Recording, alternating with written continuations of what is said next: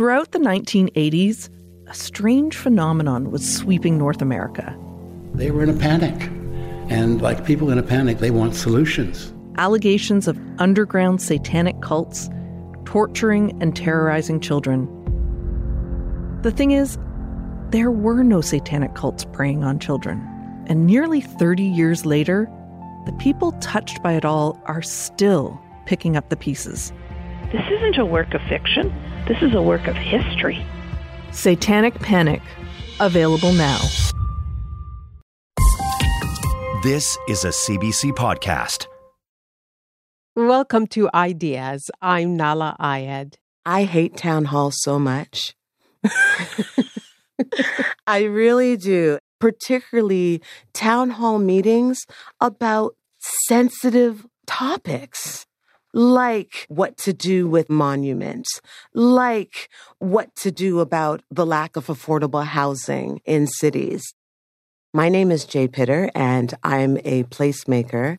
Before I met Jay Pitter, I didn't really understand what the term placemaker meant. What that means is that I lead the design, programming, and policy of public spaces, and I use an equity-based lens in all of my projects. Those projects have taken Jay Pitter to 25 cities all over Canada and the United States and have earned her multiple awards, distinctions, and honors. As a placemaker, I'm far more interested in how we create actual space for diversity to flourish and interact. But make no mistake, Jay Pitter has no time for the way diversity has often become an institutional buzzword. Diversity is such an anemic and incomplete concept. For her, talking about diversity or anything else relating to public spaces just doesn't work, not in town halls or in workshops. Bottling it up and putting it in workshops, I don't actually understand the utility or the purpose of that. We need to restructure these conversations to kitchen tables, to small local businesses, to park benches, where you actually have to look at the human being sitting right beside you. And what better place to have a conversation about public spaces than in one? Good evening to all of you. It's such a pleasure to be here in person with you tonight. In November 2022, I introduced Jay Pitter at the Winter Garden Theatre in Toronto. She delivered her lecture for the Ontario Heritage Trust entitled The Future of Culture Is...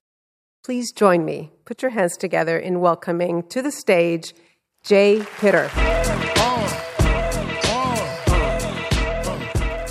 Jay strode onto the stage accompanied by a track of hip-hop chosen by her.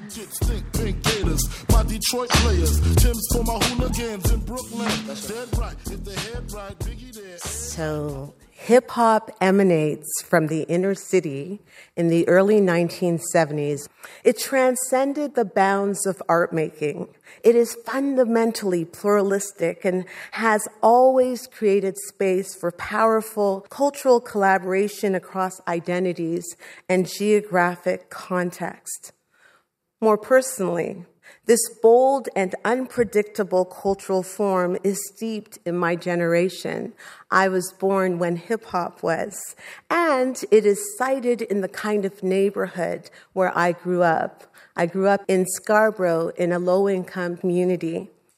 And so in these and similar projects, hip-hop for me is not just an art form, but it is a praxis, meaning it is a practice that emanates from the ground up, from community, which for me makes it a wonderful example for this evening's topic. When you walked onto the stage, you chose a specific piece of hip-hop music. And then you said something intriguing. It's a wonderful example, you said, of your talk. Why was it a wonderful example? I chose hip-hop because hip-hop emerges from community, from the ground up. Hip-hop is fundamentally very pluralistic. It comes from the voice of African, American and Jamaican culture, youth culture. And then also hip-hop transcends race and culture. So you have hip-hop coming from indigenous communities and from the suburbs and from poor rural white communities. And so that transmutation and pluralism for me exemplifies the very best of culture. So when you think about the kind of urban spaces that you love most, does any specific one spring immediately to mind that captures that pluralistic spirit that you love about hip hop? Absolutely. My neighborhood. So I live in Kensington Market. And every summer in Kensington Market, we have these pedestrian Sundays. And during pedestrian Sundays, you see people from every corner of the city converge on my community. People dance in the streets. They share food. You hear every possible language. You have an intersection across race and class and genders. It's incredibly beautiful. It's mildly curated, but there's a lot of informality and spontaneity that really exemplifies that kind of pluralism and transmutation that I'm talking about when I think about hip-hop music. I just want to give you just a little bit of a sense of how cultural policy and planning emerged in this country. And so basically early advocacy and discourse took place at the national level.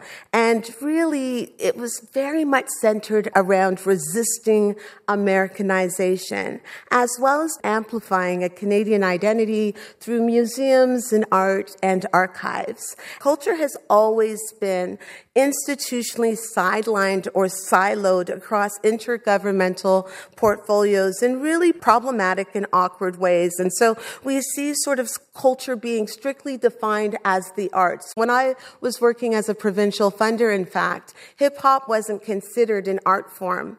I found myself at 29 years old advocating to fund artists who practiced hip-hop. Also, I found myself advocating for Indigenous artists whose art forms weren't learned in cultural arts institutions, but rather on reservations, rural communities, and urban Indigenous context. I also found myself, advocating for a large number of Eastern European artists at that time who'd immigrated to the country, but they didn't study the arts in the ways that the arts get studied here in Canada. And it was really hard for the council to understand that art is really steeped in a lot of people's daily lives and their practices, that it wasn't something that you went to school to learn. And another silo that really existed as well is like culture in service of economic goals. And then we also have culture in relation to state-owned buildings, and we also have culture as a part of national diplomacy efforts. And so such a broad spectrum of cultural professions and agendas, but again, really siloed within and across different professions. The title of Jay Pitter's talk was "The Future of Culture is ... It was left incomplete, deliberately. Culture is extraordinarily complicated. Culture is an omnibus word which finds its poetic roots in the Latin word cultura, stemming from color, meaning to cultivate. Now, Raymond Williams, a Welsh scholar and writer, asserts that culture is actually one of the 2 or 3 most complicated words to define in the English language. And then we also have foremost author and social activist Bell Hooks explaining that part of this complication really stems from the following. Dominator culture has tried to keep us all afraid, to make us choose safety instead of risk, sameness instead of diversity, moving through that fear, finding out what connects us, wait for it, reveling in our differences instead of copying out by saying, I'm sure we have more in common than we have different. Differences is an awesome thing. The problem is that we don't know how to embrace difference and nuance in really good ways, but we shouldn't really really be holding on to this idea that we have more in common than we have differences. Differences are wonderful. And so I love the way that Bell Hooks explains this. And that reveling in our differences, this is the process that actually brings us closer, that gives us a world of shared values and of meaningful community. So in your talk, you say that we should revel in our differences rather than kind of gloss over them and use that kind of tired phrase, we have more in common than we do differences. But you also say that reveling would bring us closer and give us a world of shared values and meaningful community. That sounds like a contradiction, is it? It is not a contradiction, but it certainly is a complexity. People conflate difference with actually being farther apart and division, but those two things are not synonymous. Difference doesn't create division, but we're deathly afraid that that is the case. And if we look at human history, we have a lot of examples of that sadly being the case. But as someone who has had, again, such an intimate and early experience of connection across difference, I know that to be a lie. Can you give an example of that has come up in your work? So in the early 90s, when Somali people were emigrating to Canada in large numbers, I worked with a group of young Somali girls, and we had such a great relationship. They taught me some Somali. I taught them more English.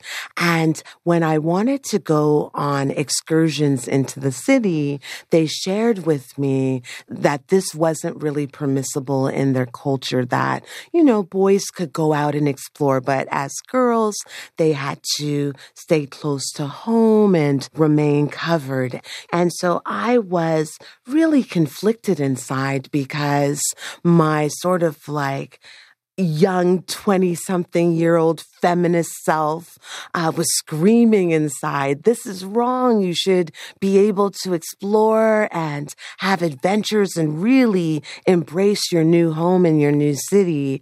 But then also something inside of me was like, no, calm the hell down and be curious, ask questions. And so I started asking them questions and received answers about their beliefs and their faith and, norms in their community. And then that opened up a metaphoric door for me to start to think slightly differently, and then a literal physical door into their homes where I was able to speak to their parents, share my perspective with their parents, but more importantly, respectfully listen to their parents' concerns and cultural values and norms. And we didn't land on the exact same page after those conversations, but we were able to build enough trust for those young girls to be permitted to come with me on excursions with rules that made their parents feel comfortable. And so for me, there's something to be said about cultural humility and cultural curiosity. And so I learned that early in my career from that particular experience. When I think about capital C culture, we're generally talking about culture that is oftentimes exclusionary, enacted by narrow state policies and co-opted by institutional elites.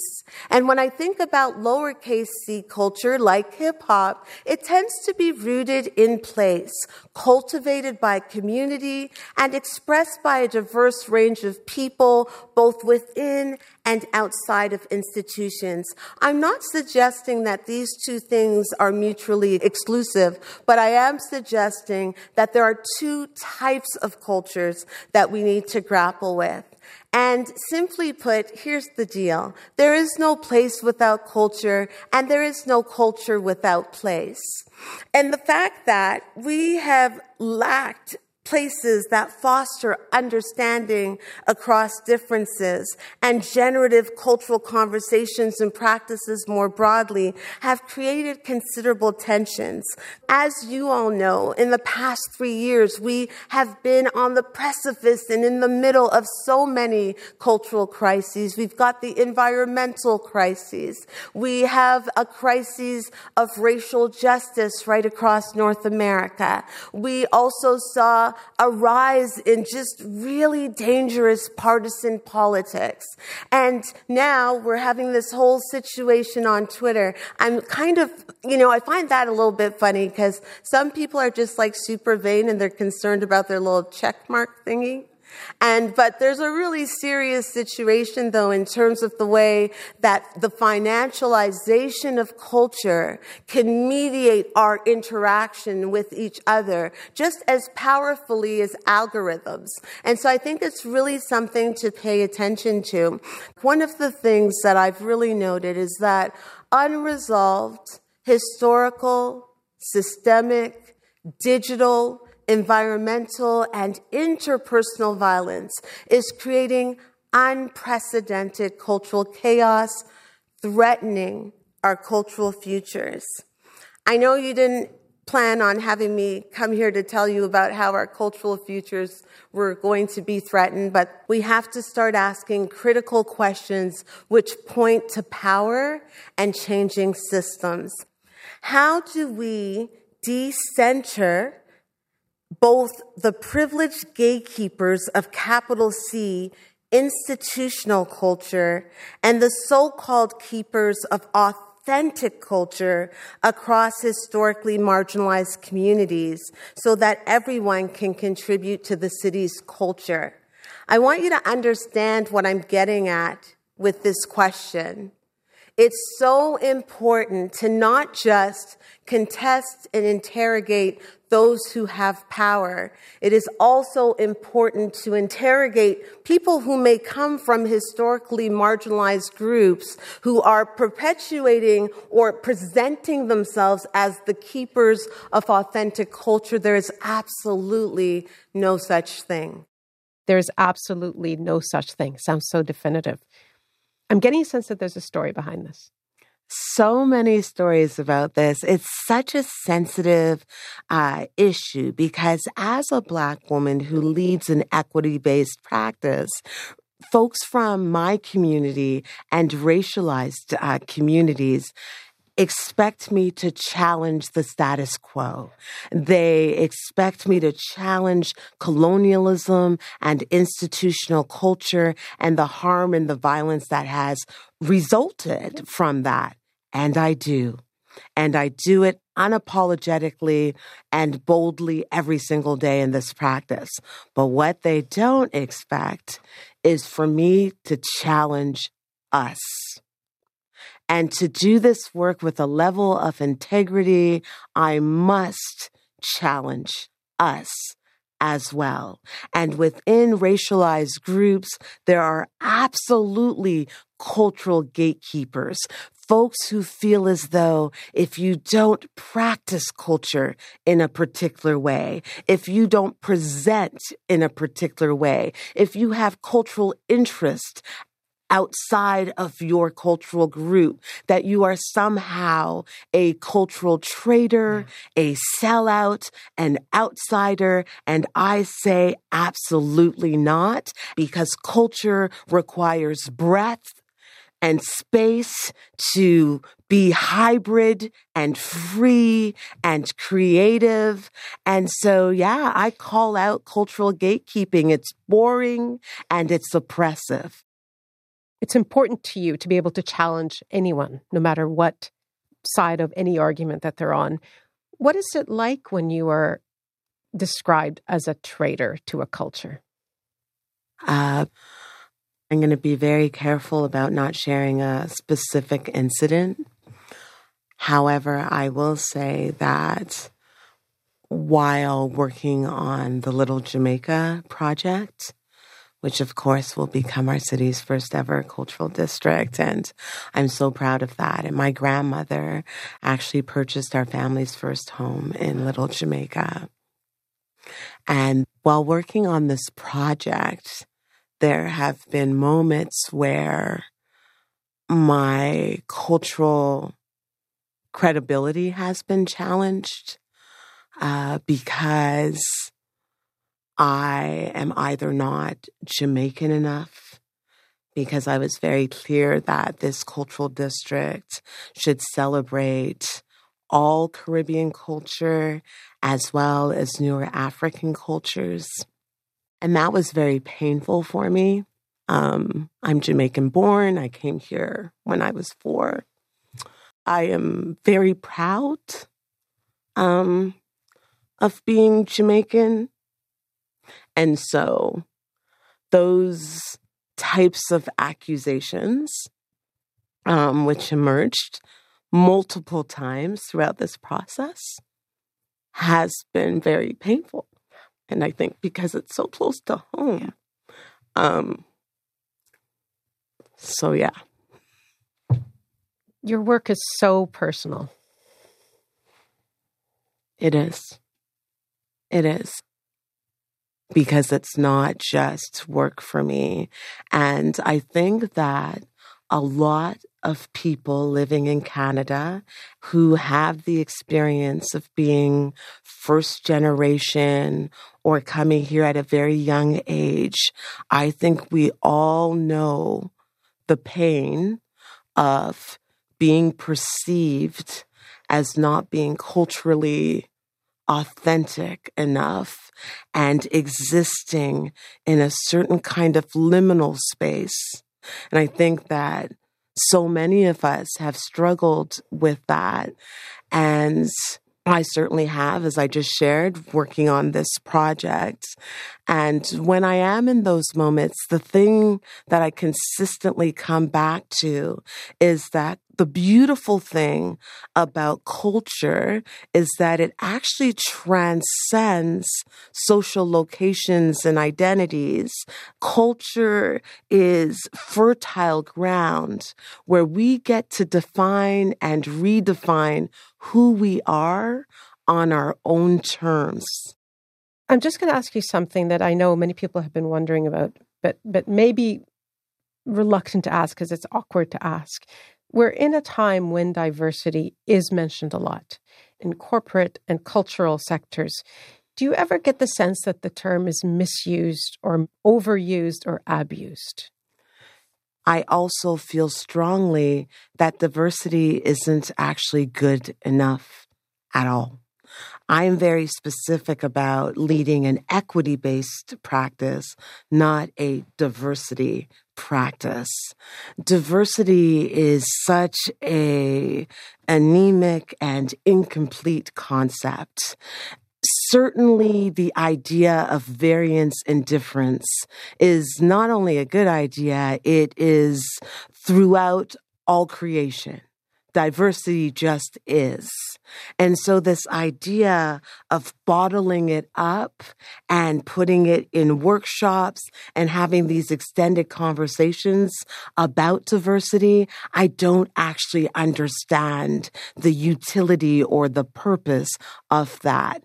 As a placemaker, I'm far more interested in how we create actual space for those diversities to flourish and interact. That for me is way more interesting than having a theoretical or guilt-ridden conversation about our diversity. How do we get there?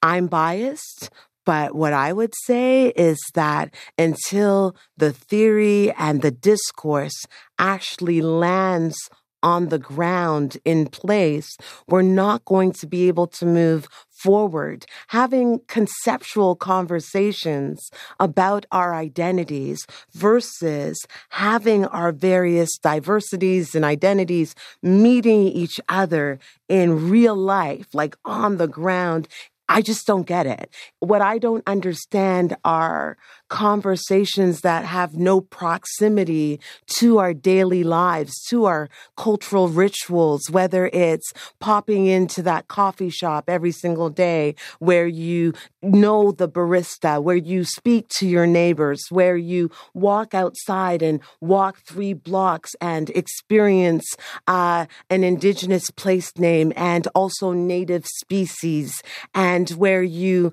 can go past a monument that is not celebrating a great man, or a so-called great man rather, but is celebrating community values or creativity. That for me is how we move forward. It's through our daily lives and experiences. And so even when I think about cultural institutions, like arts organizations or a cultural institution like CBC, culture will never fully realize itself within bricks and mortar or 4 walls. Culture actually has to go outside and engage with the messiness and the beauty of what happens outside. It's not something we can just talk about or write about or debate about on Twitter or get workshopped into your soul. You're listening to Ideas. We're a podcast and a broadcast heard on CBC Radio 1 in Canada, across North America on Sirius XM, in Australia on ABC Radio National, and around the world at cbc.ca/ideas. Find us on the CBC Listen app and wherever you get your podcasts. I'm Nala Ayed. When faced with the complex moral questions the world tends to throw our way, it's easy to feel overwhelmed. My name's Waleed Ali. And I'm Scott Stevens. We're the hosts of The Minefield, an ABC Australia podcast. And each week we try to navigate the moral complexities of modern life in a way that's unexpected, unpredictable, intellectually serious, but more than a little fun. Along the way, we're joined by a range of philosophers and thinkers who promise to help you see the world and the challenges we face in a different light. You can listen to The Minefield wherever you get your podcasts. So I grew up in public housing. I'm a very, very proud public housing kid. This is Jay Pitter, on stage at the Winter Garden Theatre in Toronto, delivering a talk for the 2022 Heritage Matters Live series, a series that's featured speakers like cultural anthropologist Wade Davis, Cree painter Kent Monkman, and photographer Ed Bertinsky. There are some folks who are racialized who hate it when I tell this story. I'm going to tell the story tonight. As you'll hear, Jay's early life laid the foundation for her later vision of how we can create and recreate public spaces. And one of the people who most inspired that vision was a kind of unlikely figure. An Irish-Canadian gay man who was my 2nd grade teacher, and he became my second dad. He would come to my community during the summers, and he would take me on the bus into the larger city. And I remember being a kid on the bus and then on the subway and looking out the window and seeing different communities that they had things that my community didn't have. Things like grass and benches and libraries and swimming pools. And that really sparked my interest in place-based work. Whenever I tell this story about my Irish-Canadian dad, people challenge me and say that it's sort of like a white savior story. And while white savior stories exist in these 2-hour movies that are generally kind of condescending, they certainly don't exist in relationships that span decades and decades. My story would not be possible anywhere but this city. My cultural influences would not be possible anywhere but this city. And at the same time, don't get too self-congratulatory. This city needs to do better. I am a singular story. What I am looking for is to live in a city that has hybrid culture and people developing relationships across culture and across race in a way that truly is relational. We'll never get to sort of cultural harmony through the diversity workshop where you put some white people in a room, turn the heat down, make them hot and cry. That is not the way that we're going to move forward in terms of creating racial and cultural harmony in this country. It really is going to take relationships.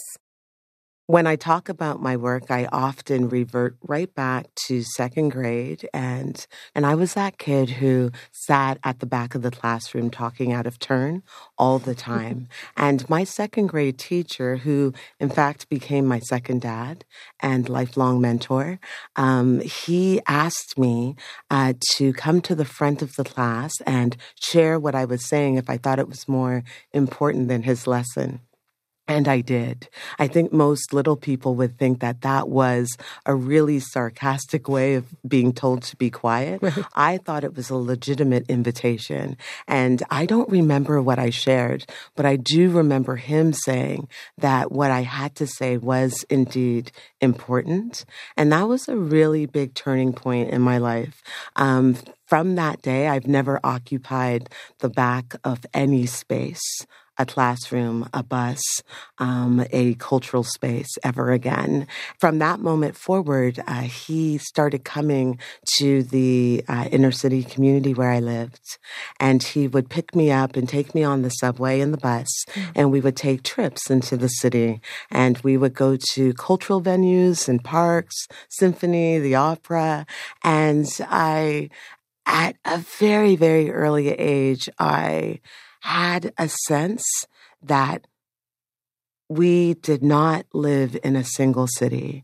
The marginalized community where I grew up didn't have great green space. It didn't have a library or a swimming pool. It didn't have beautiful, cushy chairs where you could witness cultural performances. And so I became really aware of the fact that there was some sort of spatial unfairness at the age of 8 years old. And as I grew up, a lot of the peers I went to elementary school with felt hesitant to come into the downtown core. They felt that they didn't belong in the city. And I felt like I belonged absolutely everywhere I was. So you felt belonging because of the second father that you had? I absolutely did. And not just belonging, but a sense of what we call in my practice, spatial entitlement. I felt entitled to be anywhere I wanted to be, anywhere I could imagine, anywhere there was beauty and opportunity and interesting conversation. That's where I wanted to be. I imagine it would have been seen as an unusual connection between the two of you. Why did you bring it up in your speech, and what was the lesson you wanted people to take away from it? I talk about him knowing that a lot of people either think that the relationship was one that was fraught with racial power dynamics or some sort of inappropriate age difference dynamic. And I share it despite these perceptions about the relationship because it is a story that exemplifies what is possible and what should be probable living in a city like Toronto. It is an unlikely connection, but it should be more common.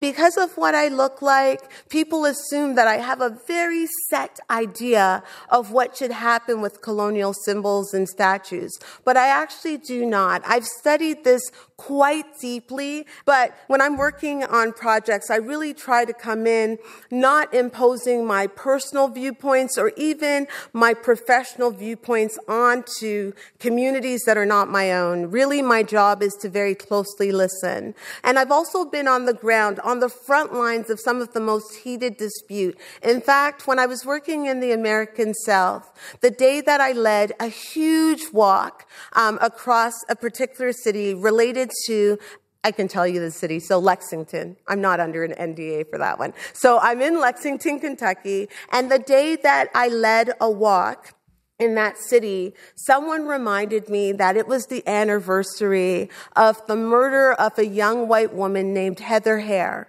who died, who was murdered by a vehicle over a debate about an inanimate object. And so while I was working on that project, I was actually scared to death And I'm rarely scared. I mentioned I'm from the hood, so it's really hard to scare me. But I was really scared to death because we are at a point in our history where we can't actually have conversations anymore. We cannot have even regular conversations anymore, let alone these conversations that are incredibly fraught. And I know that these objects carry many, many meanings.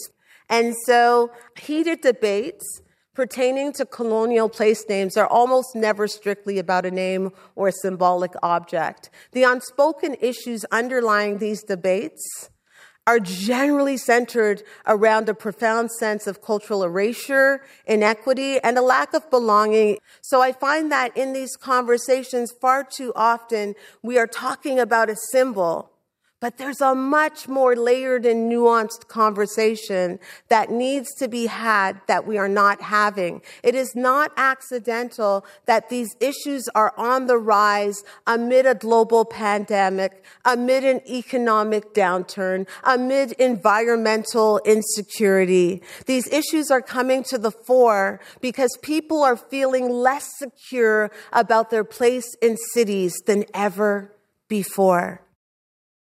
You just heard Jay Pitter say that she doesn't scare easily, but that she was afraid in Lexington, Kentucky. I wanted to find out why. Was there something specific that set off that fear?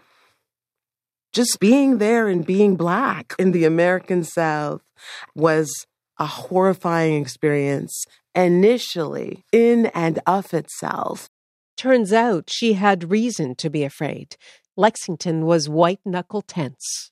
I was called in after a group of African American activists alongside white philanthropists and white activists petitioned for the removal of 2 Confederate monuments.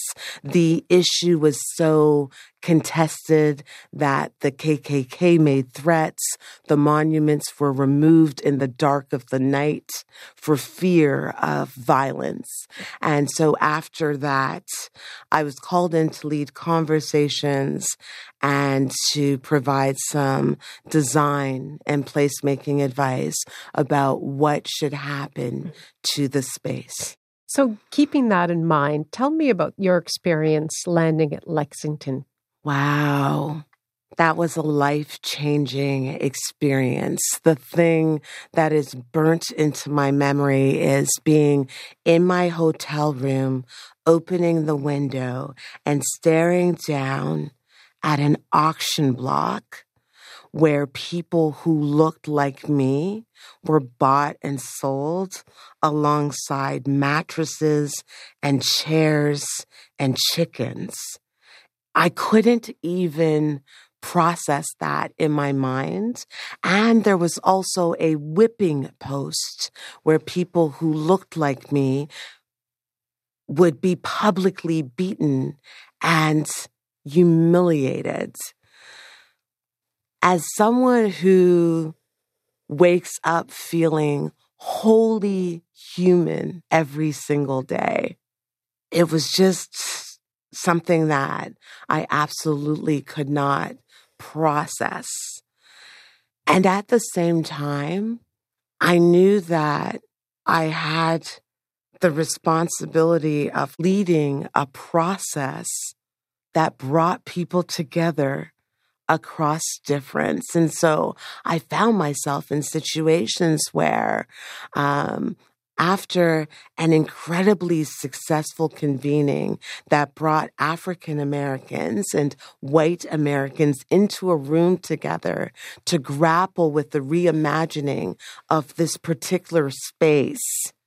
And, you know, people said, this is never going to happen. They're not going to come. And people not only filled the room, people were spilling onto outside into the external space in the parking lot. And after that incredibly successful session, a really elderly white woman approached me with tears in her eyes. And she said, this was such an important conversation for me to participate in because my family owned people like you. Wow. And it was such a surreal moment because she personalized it. So, of course, intellectually, I know as a Black person traveling the South that when I come across many white people, that they come from families who owned people like me. But to have someone who was almost 100 years old, so not so far away from that history, look at me and say, my family owned people like you, that was really personal. And it was really hard. Mm-hmm. And so in that moment, I had to decide whether or not I was going to openly express how harmed I was and actually infuriated in many ways, or if I was going to remain in the leadership role that I'd been entrusted with, which was bringing people together to have really hard conversations. And in that moment, I was able to lean on the latter. That decision forever altered Jay's initial misapprehensions about the American South. I love being wrong. The American South is now one of my favorite places to be. I have very strong relationships in Lexington, in Memphis, all over the South. I love the South. Do you remember the moment where you changed your mind? Wow, great question. I think that when you open yourself up to, again, cultural curiosity, it's not even necessarily a conscious decision. It's a process of small interactions and steps. It was taking walks with the community. It was learning that a lot of people in the South of all races want to heal that history, that people of all races are suffering. In that process, it was also beautiful because it wasn't just a Black and white conversation. We talked about how young people, how families, how LGBT plus folks, how Muslim people could feel more belonging in that space as well. And that's something that I'm actually most proud of, that in reimagining this space that is a site of contestation for Black and white people, we reimagined it in such a way that didn't just bring Black and white people closer together, that it brought the whole entire city into a conversation about equitable space. And so what does that space now look like? The space is ever evolving. So through the work, there is the old courthouse has been redeveloped.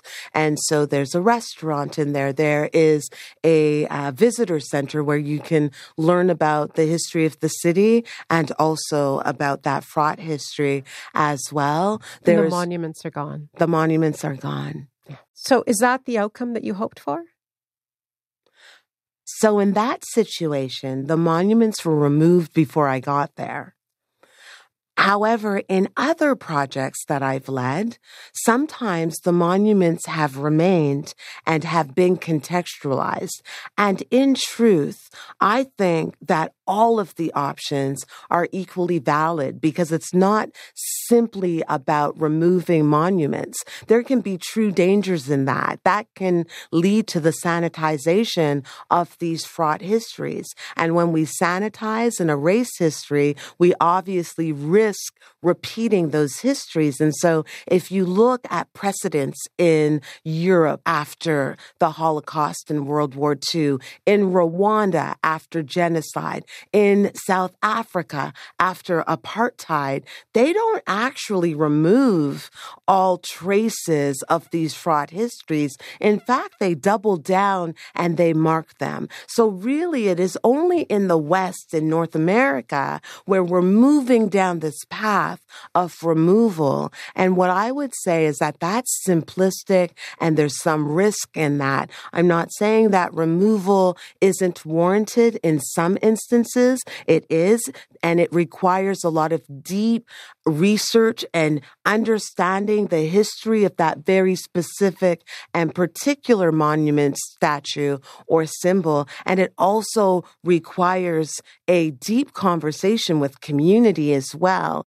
And in Jay's experience, those deep conversations should never, could never take place at a town hall meeting, as in not ever. I hate town halls so much.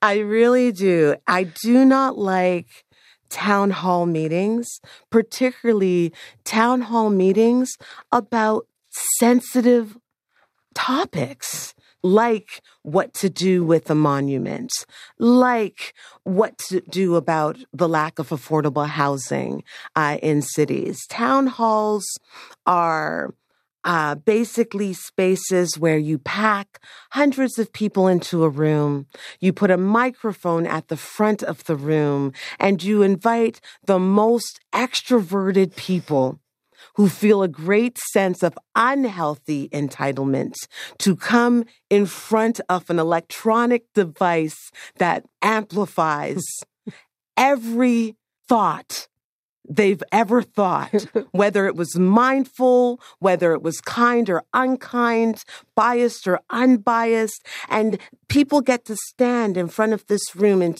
looking into an ocean of people, but never looking into the humanity of a single individual. And that is what causes deep harm and damage. So I absolutely do not like town halls. We need to restructure these conversations to kitchen tables, to small local businesses, to park benches, small conversations where you're not afforded the cowardice of bellowing into a group of people, where you actually have to look at the human being sitting right beside you. And about halfway through her talk, Jay put that very thought directly to her audience. I'd like you to turn to someone sitting next to you, and I'd like you to take a couple of minutes and tell them who inspires you when it comes to embracing and enjoying the culture of our city. This interpersonal relational principle shapes not only Jay Pitter's philosophy as a placemaker, but the entire talk itself. Her lecture about placemaking began with the personal, and that's how it ended, with her referencing on stage photographs of her immediate family members. So here we have my grandmother, who immigrated from Jamaica in the late 1960s. She worked in a mercilessly hot laundry hotel. She was a seamstress, and so she sewed on the side. She baked black cake, and she put all of her pennies together and purchased a home in Canada. Her story is no longer possible, not just for Jamaican or Black immigrants, but it is not possible for so many people in the city. And that lack of possibility is tearing at the cultural fabric of our city. And so I was a young mom. So I became a mom about 10 days before I turned 20. And so my daughter was raised in an intergenerational home. And my grandmother, once in a while, I would go out with my friends and I would wear like a mini skirt, and my grandmother would take like Pentecostal holy water and like sprinkle it on me on my way out the door. She would also, on a regular basis, tell me that if I didn't stop being so sassy, I wouldn't find a husband. So she had like these values and these ideas that just did not resonate with me. But at the same time, she was such an incredible human to my daughter. I named her Kirsten Brianna Hassan. She is known worldwide as DJ Bambi. She is an internationally recognized artist. My dream as a kid was to make it out of the projects. My daughter has been to over 75 cities throughout the world. She is my dream. There's a saying that we have in my culture. I am my ancestors' wildest dreams. My daughter is my wildest dream. My daughter and my grandmother were so intimately connected. My grandmother used to pick up my daughter from elementary school and bring her home with her little friends. And you know when you bring your friends home, like you want a little bit of cookies and milk? My grandmother would be frying these kids snapper fish and fried plantain for snacks at like 3:30 in the afternoon. My grandmother taught my daughter how to cook, how to sew. My daughter would be upstairs in the bungalow with my grandmother singing all of these gospel Pentecostal songs, and then she would come downstairs and sing Barney. My grandmother lived in an elderly care home for her last years, and my DJ daughter would go to that home and she would play the early Pentecostal deep religious songs, and my grandmother would come to life and come to memory. My daughter is nothing like my grandmother, and in many ways she's quite different than me. And we're a part of a spectrum. And I think that there's something really beautiful about that even within a family, you can have a line or a lineage of people who love and respect their cultures, but who express it in entirely different but equally beautiful ways. And so I think that is a really powerful thing about culture. The last thing that I would like to share with you today is this, and this may sound surprising as someone who leads an equity-based placemaking practice, but just bear with me for a second. Racial identities are really beautiful things. They evoke food and sounds and practices and really wonderful connections. Race is also manufactured. And it's one of the most divisive things that has been sort of projected onto people and the racialization of people. So race can also be incredibly limiting. Identity politics can also be incredibly limiting.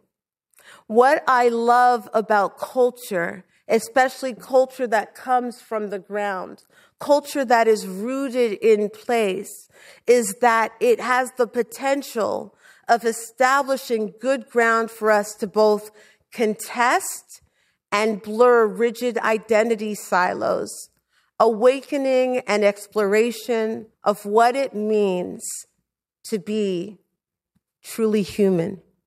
Thank you.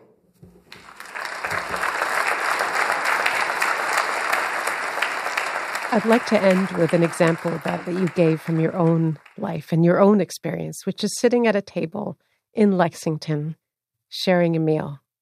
Can you paint the picture of that experience? Absolutely. So, as I mentioned earlier, I was initially afraid in Lexington. And there was a couple in Lexington, and their home had been the gathering place for a lot of the meetings around the activism and the monuments. And so I approached this couple. The husband is an urban farmer with a really wicked music collection, and the wife is a community leader and organizer. And so I approached them about hosting a dinner together. And so together we came up with a menu that was half Southern and half Caribbean. And so we went shopping together, and I was able to purchase ingredients to make my grandmother's jerk chicken. And in the Caribbean, we say rice on peas, like we made rice and peas. And then they got some collard greens from their backyard, and they made greens. And we invited a bunch of people together across race who had been very interested and connected to the entire process. And we actually cooked together. So I got to know the community through chopping up sweet potatoes and explaining what jerk sauce was and making rice and peas together. And they taught me how to make legitimate yams and collard greens. And so we cooked together, men, women in the kitchen side by side. Sounds amazing. It was so amazing, and listened to real records and had this beautiful, beautiful cross-cultural meal. And firstly, that is when I forgot about fear, and when I knew that we were going to be able to move forward in a really good way. And I'm still very close friends with those folks, many of them. Can we make dinner together one day? I would love to, Nala. You've been wonderful. Thank you so much for talking to me. Thank you for having me. You were listening to placemaker Jay Pitter, who delivered the 2022 Heritage Matters Lives Talk, The Future of Culture Is. This episode was produced by Greg Kelly. Lisa Ayuso is the web producer of Ideas. Technical production, Danielle Duval. Special thanks to the audio and stage crews at the Winter Garden Theater for all their help in recording the event. Nikola Luksic is the senior producer. The executive producer of Ideas is Greg Kelly, and I'm Nala Ayed. For more CBC podcasts, go to cbc.ca/podcasts.